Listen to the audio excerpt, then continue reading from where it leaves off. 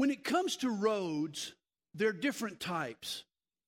Dirt roads and paved roads, country roads and superhighways, back alleys and cobblestone streets. And there are also some famous roads: Wall Street, Pennsylvania Avenue, Sunset Boulevard, even our own Peachtree Street, the German Autobahn. One day when we got some time, I'll tell you about my story of driving on the German Autobahn. Boardwalk and Park Place, and of course, the Yellow Brick Road. There are even famous roads in the Bible. In Acts chapter 9, the angry Rabbi Saul became a follower of Jesus on the road to Damascus. In Luke 24, the risen Lord walked with his 2 disciples on the road to Emmaus. In Acts chapter 8, Philip met an Ethiopian on the road to Gaza. But of all the roads, biblical and otherwise, the most famous is the Via Dolorosa. It's the path that Jesus took from Pilate's judgment hall to a hill called Golgotha to the tomb of a rich man. Via Dolorosa is Latin for the way of sorrows. And indeed it was. Today, I want you to walk with me down the Via Dolorosa. I would prefer if I could charter an airplane and fly us all to Jerusalem's old city.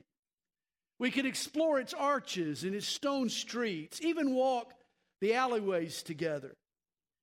And yet there, in Jerusalem, there are Jerusalemites who comb those streets every day and never feel the importance of the events that we'll discuss this morning. Likewise, there are people who read John 19 and take for granted what once occurred. And this is why I'm praying that something else happens with us today.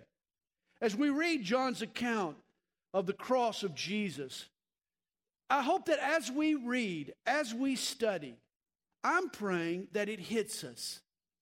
He did it for me.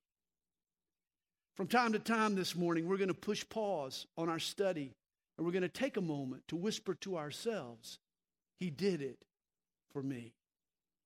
For if we understand the real message of John 19, there'll be tear stains in our Bible on these very pages. Well, recall where we're at in Jesus' final hours. There was a scuffle in the garden. Jesus was arrested. Then he was tried before the Jews at the house of Caiaphas. Afterwards, he was taken to the Roman governor Pilate. As a Passover present, Pilate was willing to release a prisoner. The Jews choose a brigand over Jesus. Well, the story continues now in chapter 19. So then, Pilate took Jesus and scourged him. This was the precursor for crucifixion. It was called the halfway death. The ordeal was so brutal that many victims never survived. This scourging was carried out with a flagellum. It was a whip consisting of 12 to 13 leather thongs attached to a single handle. A lead ball was placed at the ends of the cords to weigh them down. Pieces of glass or metal or bone were embedded in the thongs between the ball and the handle. The victim was tied by the wrist, and he was dangled about a foot off the ground. The beating consisted of 39 lashes at full force. It was carried out by professional, hardcore executioners, accustomed to the sight of blood and screams of pain. These men had callous consciences. The first blows caused welts on the shoulders and the back.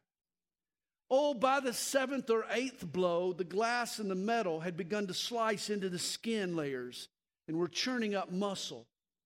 It was not uncommon for a rib bone to fly off the body after a blow. The victim's back became the texture of hamburger. When the beating was over, the victim was cut down.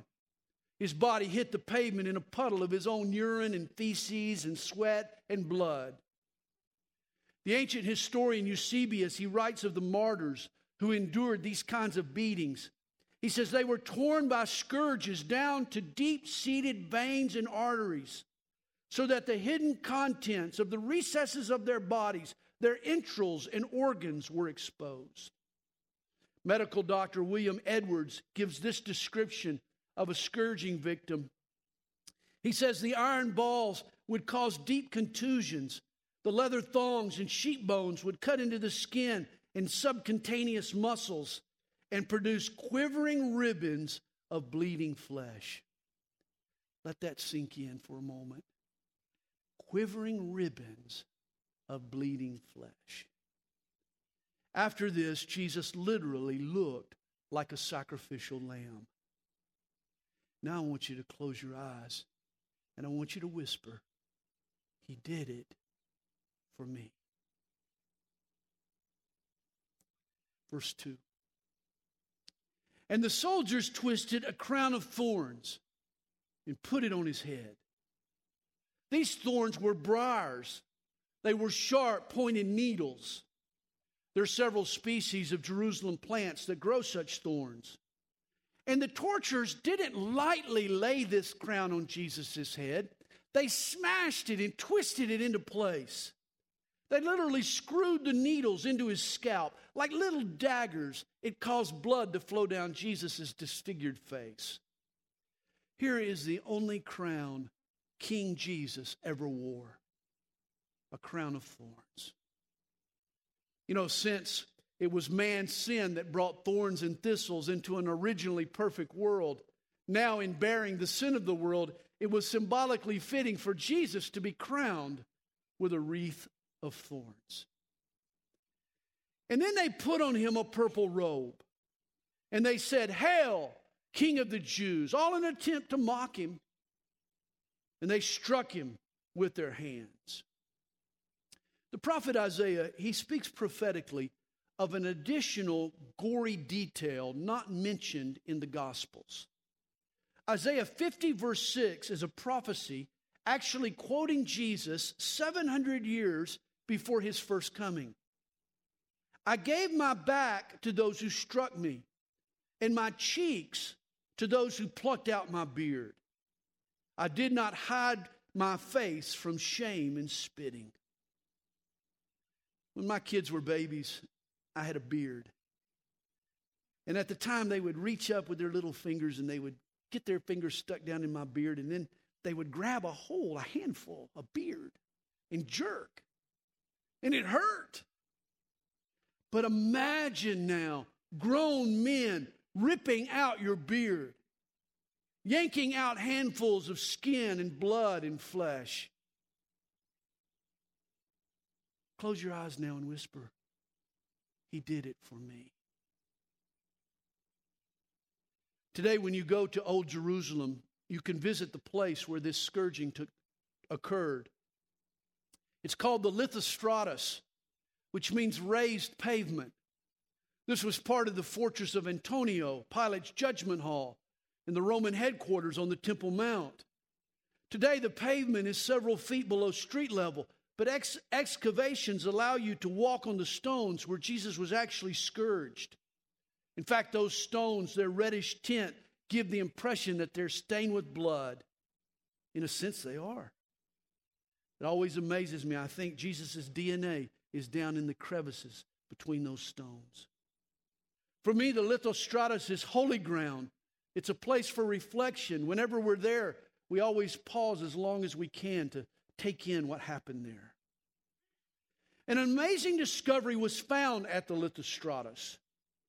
Carved into the stones are lines and circles that made up a game that Roman soldiers would play with their victims during a crucifixion. It wasn't unique to Israel. In fact, they found Roman outposts all around the empire that have this game engraved in the stones. It's called the King's Game. It was actually a game that mocked the victim and entertained the callous soldiers as they carried out the crucifixion. This was why they twisted the crown of thorns on Jesus' brow, while they threw the purple robe on him. It was all part of the game. Here's a picture from the Lithostratus. You'll notice the circle represents the king's crown. The letter B is the initial for basilicus, which is Latin for king. The scorpion is the symbol of the Roman legion. The double square is actually the dice that the soldiers tossed in playing the game. There's also a horizontal line that represents the victim's life, and later a sword crosses that line, which indicates where in the game the victim loses his life. This all adds to the horror of what was done to our Lord Jesus. Imagine, they played a game with God's Son. They were making sport out of killing God. Verse 4, Pilate then went out again and said to them, "Behold, I am bringing him out to you, that you may know that I find no fault in him." Then Jesus came out wearing the crown of thorns and the purple robe. And Pilate said to them, "Behold the man." In Latin, it's the phrase, "Ecce homo." Today, Pilate's words are a famous phrase. They challenge the skeptic to examine the majesty and miracles and the identity of Jesus. If you take it all in, if you make the effort to behold the man, your doubts will flee and your faith will grow. You'll fall down and you'll worship Jesus as King and Lord and God. But when Pilate first uttered these words, they were an attempt to conjure up sympathy for Jesus. For as cruel as it seems, this awful scourging that Pilate inflicted on our Lord was his attempt to engineer Jesus' release. He was thinking, how could anyone with a shred of decency not pity a man who just endured such torture? Surely the Jews will say enough and mercifully set Jesus free. But verse 6, when the chief priests and officers saw him, they cried out, saying, "Crucify him, crucify him." Pilate said to them, "You take him and crucify him, for I find no fault in him." The governor wanted no part in this lynching. The Jews answered him, "We have a law, and according to our law he ought to die, because he made himself the Son of God." Therefore, when Pilate heard that saying, he was the more afraid. Pilate didn't know what to make of Jesus. According to Matthew 27, verse 19, Pilate's wife, history knows her as Claudia Procula, had sent word to her husband concerning Jesus, have nothing to do with that just man, for I have suffered many things today in a dream because of him. Imagine getting that note from your wife. It's what Pilate received from his wife. That, along with the power of Jesus' presence, along now with his claim of being God's only Son, is all combined to shake up Pilate. He wants to placate the Jews. That's his job. But he can't escape the searching gaze of this man named Jesus, the power of his presence. Pilate is a politician. He's a professional compromiser. Why won't the Jews work with him? I'm sure he said. Verse 9. And he went again into the praetorium and said to Jesus, "Where are you from?" But Jesus gave him no answer. Then Pilate said to him, "Are you not speaking to me?" I'm sure at this point Jesus wasn't interested in chit-chat. Jesus isn't going to release any new information to Pilate until Pilate obeys what he already knows to be true. In fact, why should Jesus talk to anyone who won't obey what he's already been told or what he's already told you? Could that be the reason he isn't speaking to you? Have you done what he's already said? Well, Pilate tries to threaten Jesus next, flex his Roman muscle, push Jesus around. He says, "Do you not know that I have power to crucify you and power to release you?"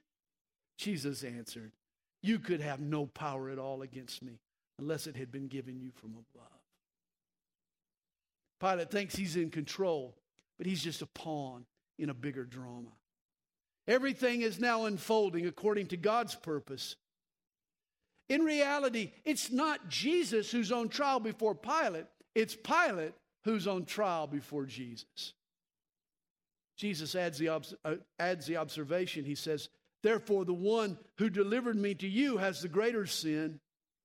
Jesus almost empathizes with the difficulty of Pilate's predicament. Verse 12, From then on, Pilate sought to release him. But the Jews cried out, saying, "If you let this man go, you are not Caesar's friend. Whoever makes himself a king speaks against Caesar." Josephus, the Jewish historian, records that the Jews had already been complaining to Rome about Pilate's heavy-handed tactics and his insensitivity toward their religion. This all puts Pilate between a rock and a hard place. He wants to be just with Jesus, but at the same time, he's looking to save his own skin. Pilate is going to have to choose political expediency or personal integrity. Well, when Pilate therefore heard that saying, he brought Jesus out and sat down in the judgment seat in a place that is called the Pavement, but in Hebrew, Gabbatha. This was the Lysistratus. It was part of the Antonia Fortress, the Roman outpost in the temple. Realize these type of pavements exist all over the Roman Empire. They were traditional sites for Roman justice. In fact, history tells us that when Julius Caesar traveled into battle, he would carry a portable mosaic pavement that he would set up in order to judge his conquered opponents. Well, verse 14. Now it was the preparation day of the Passover in about the 6th hour. Unlike the other gospel writers, John uses Roman time. It was the 6th hour, or 6 a.m. The Jews counted the hours of the day from dawn. The Romans began at midnight in counting the hours. We'll talk about the preparation day in a moment. And Pilate said to the Jews, "Behold your king." But they cried out, "Away with him! Away with him! Crucify him!" Pilate said to them, "Shall I crucify your king?" The chief priests answered, "We have no king but Caesar." Then he delivered him to them to be crucified. So they took Jesus and led him away. The motto of Rome was, "Let justice be done, though the heavens fail."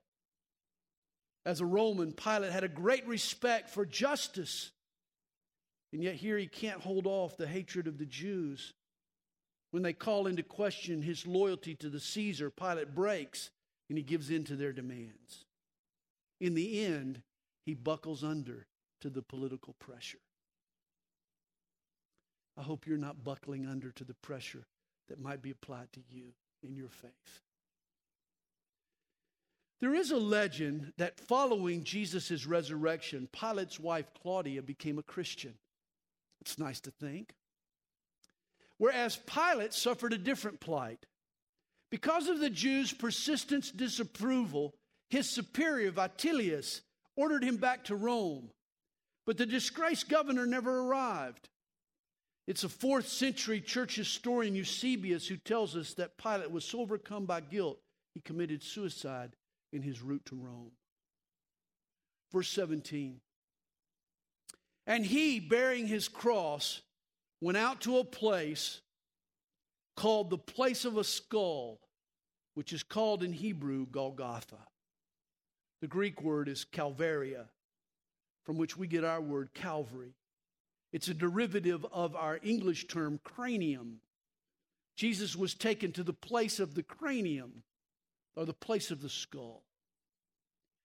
In Jerusalem, north of the old city, just outside the Damascus Gate is a former quarry. We always visit there on our tours. Solomon harvested granite from this site to use in the construction of the temple. But it left behind a rock cliff, which for years appeared eerily like a skull. Today, the site is in front of an Arab bus terminal, and the fumes from the buses are eroding the skull shape. But you can still see it if you look closely. And just beyond the cliff is a tomb, and that tomb is surrounded by a beautiful garden, hence a garden tomb. In 1883, a British general named Charles Gordon identified this rocky cliff as Golgotha, the place of the skull, in Bible times. Today, the hill is called Gordon's Calvary. Romans performed their crucifixions by busy roads for all the populace to see. They wanted to intimidate the public. Golgotha is alongside the road to Damascus. We don't know, but either Jesus was crucified on top of the mountain, the hill of the skull, for all to see, or he was crucified at the base alongside the road in the face of the passers-by. And we really don't know what the shape of the cross was. Our idea of a cross is a traditional shape, the lowercase t. But Romans configured crosses in different ways. Some were X's. Others were in the shape of a Y. Others just a single I. Even sometimes the uppercase T would be used. We're not sure the actual shape of Jesus' cross. He was, though, required to carry its crossbeam, which may have weighed as much as 75 pounds. And he carried it quite a distance from the fortress at the heart of the city to Calvary north of the city, outside the walls. When they got to Calvary, we're told, this is where they crucified him. And never skip over what that means. They crucified him. Crucifixion was the most heinous form of execution ever devised by man.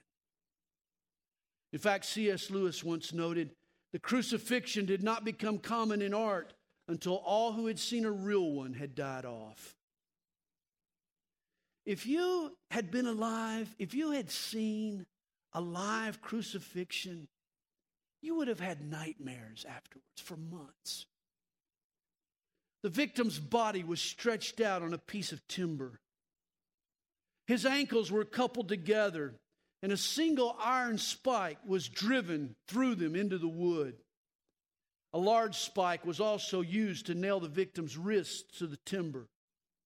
The wood was then lifted up in an upright position where the weight of the victim's body would press against the wounds, causing searing pain. Every breath required the crucified to press down on the wounds so that he could hike up his torso and expand his lungs. Some victims collapsed and suffocated to death. Other men died of a ruptured heart. Non-oxygenated blood gets sluggish. Your blood pressure drops. An overworked heart literally explodes inside a man's chest. So who crucified Jesus? The Jews? Well, yes, you could blame the Jews. They played a part. The Romans? Certainly. They also played a part. But who really crucified Jesus? And here's where we need to whisper again. He did it for me. We drove the nails into Jesus' hands and feet. Our sin nailed him there. It's been said, every man is born with a fistful of nails, and he dies with his hands empty. We're all guilty. And two others with him, one on either side, and Jesus in the center. Here's another indignity suffered by Jesus, usually the worst criminal, hung in the center. Verse 19, now Pilate wrote a title and put it on the cross. And the writing was, Jesus of Nazareth, the King of the Jews.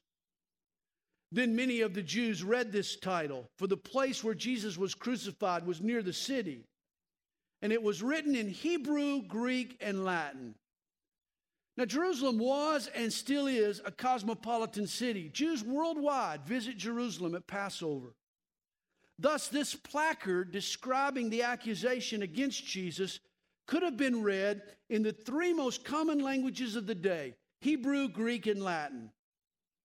Hebrew was the language of religion. Greek was the language of culture and philosophy. Latin was the language of law and government. And all three, really, religion and culture and government, had a hand in crucifying Jesus.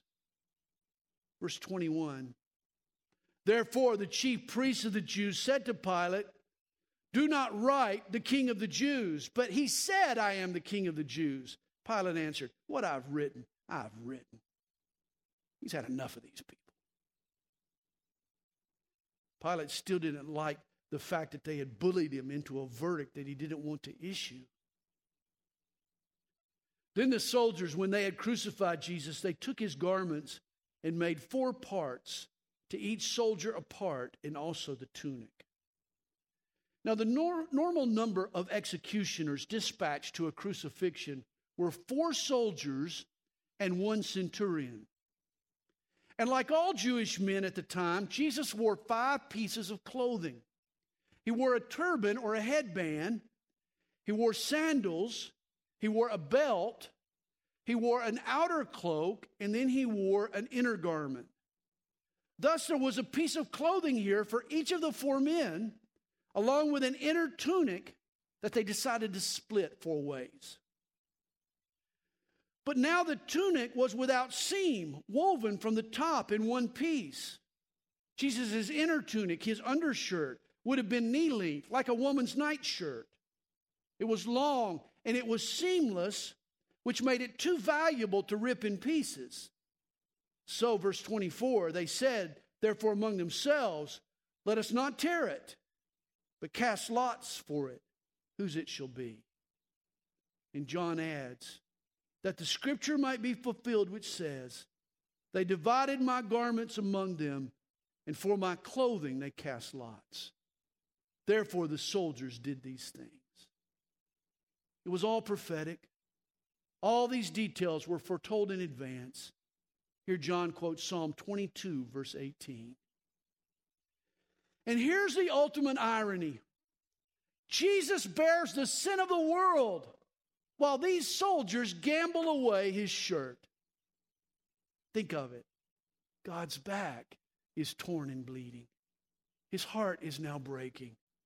The veil in the temple is torn in 2 from top to bottom, while these soldiers shoot craps for a cloak to avoid tearing Jesus' tunic. Talking about missing the point. They were so wrapped up in what they could get, their piece of the pie. Oh, I want that. They missed the most consequential act in all of history, which describes billions of folks on this planet today. They're after their stuff, their piece of the pie. Oh, we all love our stuff, don't we? Here's most people's prayer. Now I lay me down to sleep. I pray my Keurig machine to keep. I pray my stocks are on the rise and that my analyst is wise. That all my wine I sip is white and that my hot tub is watertight. That racquetball won't get too tough and that all my sushi's fresh enough. I pray my smartphone upgrade works and my career path won't lose its perks. My microwave won't radiate and my condo won't depreciate. I pray my health club doesn't close and my money market grows. And if I go broke before I wake, I pray my Volvo they won't take. Boy, rather fixate on your tunic. What are you chasing? What piece of the pie are you after? Rather than fixate on your stuff. Please take heed to Pilate's words. Behold the man. Behold the man. And remember, he did it for me. Verse 25. Now there stood by the cross of Jesus his mother and his mother's sister, Mary the wife of Clopas, and Mary Magdalene. 3 Marys stood by Jesus as he hung from the cross. And it's interesting, these ladies showed more devotion, more courage than the male disciples. Check out the other 3 Gospels and you'll find another name mentioned among the ladies at the cross. Salome, the mother of James and John, was also there. Now it's possible that she was there in addition to the 4 women mentioned in verse 25, or she could have been the lady who John refers to as his mother's sister, which would be provocative. For if Salome was Mary of Nazareth's sister, it would mean that Jesus, James, and John were all cousins. And that Jesus' mother, Mary, would have actually been John's aunt. This family connection, though, could help explain what happens next. For when Jesus therefore saw his mother and the disciple whom he loved, that's John's way of referring to himself, standing by, he said to his mother, "Woman, behold your son." Then he said to the disciple, "Behold your mother." And from that hour, that disciple took her to his own home. Usually a widow was taken in by her relatives, and it could be here that John and Mary were family, and thus John took Mary into his household, and she lived under his roof for the rest of her life. Now, of course, we Protestants feel that it's appalling that Roman Catholics worship Mary and pray to Mary and ascribe to her traits that belong only to our Lord Jesus. And yet you Protestants, let me just warn you to guard against a Mary backlash. For of all his disciples, Mary perhaps made the greatest sacrifices to follow her Son and her Lord. Don't forget, 3 decades earlier, her whole world was turned topsy-turvy by the news that she would miraculously birth a child of the Holy Spirit. Now at the foot of the cross, Mary watches that child brutally tortured and executed. Her sacrifice had no atoning benefits, but it did bring glory to God, and it exemplifies a wholehearted surrender that we should want to model. Think of what must have gone through Mary's mind as she stood there at the cross. Did she remember the myrrh, the embalming fluid that the wise men brought to her baby? Did the purpose of that embalming fluid finally hit Mary in this moment? Perhaps the words of old Simeon in the temple still rang in Mary's ears. Yes, a sword will pierce through your own soul also. Now suddenly she feels the stab. Mary had surrendered all her dreams to the will of God, and now Jesus rewards her sacrifice by ensuring her future. He turns her over into the care of the Apostle John. She would spend forever, the rest of her life, under his roof. Verse 28. After this, Jesus, knowing that all things were now accomplished, that the scripture might be fulfilled, said, I thirst. Now a vessel full of sour wine was sitting there, and they filled a sponge with sour wine, put it on hyssop, which was a long branch, and they put it to his mouth. Now this was the cheap vinegar wine that the soldiers drank. Earlier on the cross, Jesus had rejected the narcotic he was offered. This drink wasn't to deaden his pain. It was to simply moisten his lips so that he could utter his final words. And hyssop is a long leafy branch. Its use here means that Jesus must have been crucified several feet off the ground, since they needed a branch in order to put the sponge near his lips to moisten his lips. So when Jesus had received the sour wine, he said, it is finished. This phrase, it is finished, is actually one word in the original language, tetelestai. And the word tetelestai was used in a number of ways. A servant finishing up his assignment might say to his boss, tetelestai, it's done. A priest inspecting a sacrifice and finding it faultless would declare, tetelestai. An artist, upon putting the finishing touches on his painting, might sigh, oh, tetelestai. And after a customer paid the balance of his bill, the merchant would write across the ledger, tetelestai, paid in full. And on the cross, Jesus did all this and more. God's servant completed the task he had been sent into the world to do. Our high priest initiated a flawless, sinless sacrifice. Jesus, the artist of God's poema, put the finishing touches on the portrait of our redemption. And our divine accountant paid in full the penalty for our sin. Jesus tied up all the loose ends of our salvation on the cross. There he finished his work of redemption, and now all that comes afterwards is the realization of that work. There was an eccentric old evangelist. His name was Alexander Wooten. One day he was working in the shop behind his house. He was visited by an exasperated young man. This fellow said, "Sir, what must I do to be saved?" Wooten replied, "It's too late. The young man became desperate. Please, isn't there anything I can do to be saved? The evangelist told him, it's too late for you to do anything. The work is already done. All you have to do is believe. And this is the glorious hope of the gospel. Again, here we should whisper, He did it for me. Verse 30. And bowing his head, he gave up his spirit. This word translated bow, it literally means to recline your head on a pillow. It's a beautiful picture, really. When Jesus finished his work on earth, he actually laid his head in the Father's lap, and he gave up his spirit. Notice Jesus' life wasn't taken from him. He wasn't a victim. He was the victor. Jesus voluntarily laid down his life for us. Therefore, because it was the preparation day, that the body should not remain on the cross on the Sabbath, for that Sabbath was a high day, the Jews asked Pilate that their legs might be broken and that they might be taken away. Notice John says that this was a special Sabbath or a high day. The normal Sabbath was on a Saturday, but during Passover week, at times Judaism would insert a second Sabbath on Friday.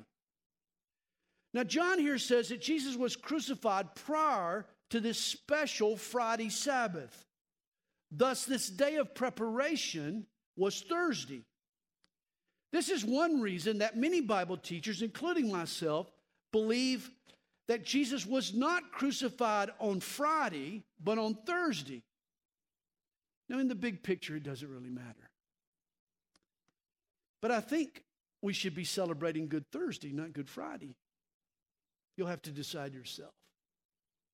Remember, too, Jesus predicted in Matthew 12, verse 40, as Jonah was 3 days and 3 nights in the belly of the great fish, so will the Son of Man be 3 days and 3 nights in the heart of the earth. And it's hard to account for 3 days and 3 nights, that is 72 hours, if Jesus was only in the grave from Friday until Sunday morning. Some folks get around it by counting partial days. They'll count Friday as a partial day and Sunday as a partial day. But this phrase, days and nights, seems to imply 24 hours, 72 hours total. The Jewish day was reckoned from sunset to sunset. So since Jesus' crucifixion ended late in the afternoon, these women hurried up the burial so that they could observe this special Friday Sabbath that started at sundown. I believe Jesus was crucified on a Thursday. But do your own research and draw your own conclusion. Well, then the soldiers came and they broke the legs of the first and of the other who was crucified with him. And this was Rome's sole act of mercy. Victims often hung on the cross for days. Vultures and rats would come and feed on the body. But to break their legs would put them out of their misery. Once you broke their legs, they could no longer push themselves up and expand their lungs and breathe. And so they would die quickly of asphyxiation. But when they came to Jesus and saw that he was already dead, they did not break his legs. Jesus was an exception to this Roman custom. The soldiers didn't need to break Jesus' legs since he was already dead. We'll know why in a minute. But one of the soldiers pierced his side with a spear, and immediately blood and water came out. Medical doctors tell us that the only time blood breaks down into water and plasma is in the case of a ruptured heart. It's interesting to me that Jesus literally died of a broken heart. There's also some intriguing symbolism displayed here. When God created a bride for Adam, you remember he opened his side and he removed a rib. And that rib became Eve. Now God opens the side of the last Adam, Jesus, and removes blood and water that he uses to fashion for Jesus a bride, the church, you and me. Verse 35. And he who has seen has testified, and his testimony is true. And he knows that he is telling the truth so that you may believe. John was the one who had seen. He was the eyewitness. And he's reporting these events to stir up our faith. And you know, if John were here this morning, I think he would tell us to close our eyes and whisper, He did it for me. For these things were done that the Scripture should be fulfilled. Not one of His bones shall be broken. He quotes Exodus 12, verse 46. See, the law of Moses forbid the bones of the Passover lamb from being broken, and Jesus is our Passover. Verse 37 points out another fulfillment of prophecy. And again, another scripture, this time Zechariah 12, verse 10. They shall look on Him whom they pierced. This prophecy looks all the way to the future, to the second coming of Jesus. Last days, Israel will look on Him and realize their mistake of rejecting Him. This verse teaches that in the end, all Israel will repent and believe. Verse 38, after this, Joseph of Arimathea, being a disciple of Jesus, but secretly for fear of the Jews. Notice this, Joseph had been a secret saint, an undercover Christian. Now the old boy comes out of the closet. And in a day like ours, when anybody and everybody with a twisted perversion is coming out and flaunting their sin, I think it's time for those of us who love Jesus to come out of the closet and say so.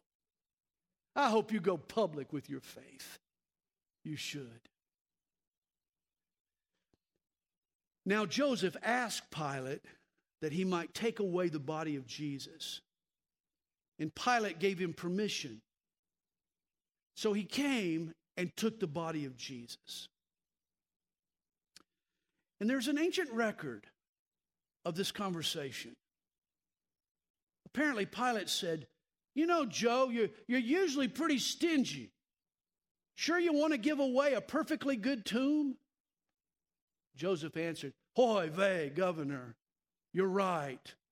But Jesus only needs it for the weekend. Turned out to be just a 3-day lease. Verse 39. And Nicodemus, who at first came to Jesus by night, also came, bringing a mixture of myrrh and aloes, about 100 pounds. He should have saved his money. This is the biggest waste of money in the history of the world. The burial spices that Jesus didn't need. You know, it's interesting too, the amount of spices that Nicodemus supplies. 100 pounds were the preparations for a king. I'm sure this revealed Nicodemus' feelings about Jesus. He had embraced Jesus as his king. I hope you have too. Verse 40. Then they took the body of Jesus and they bound it in strips of linen with the spices, as the custom of the Jews is to bury. When Jesus came into the world, he was bound in swaddling clothes.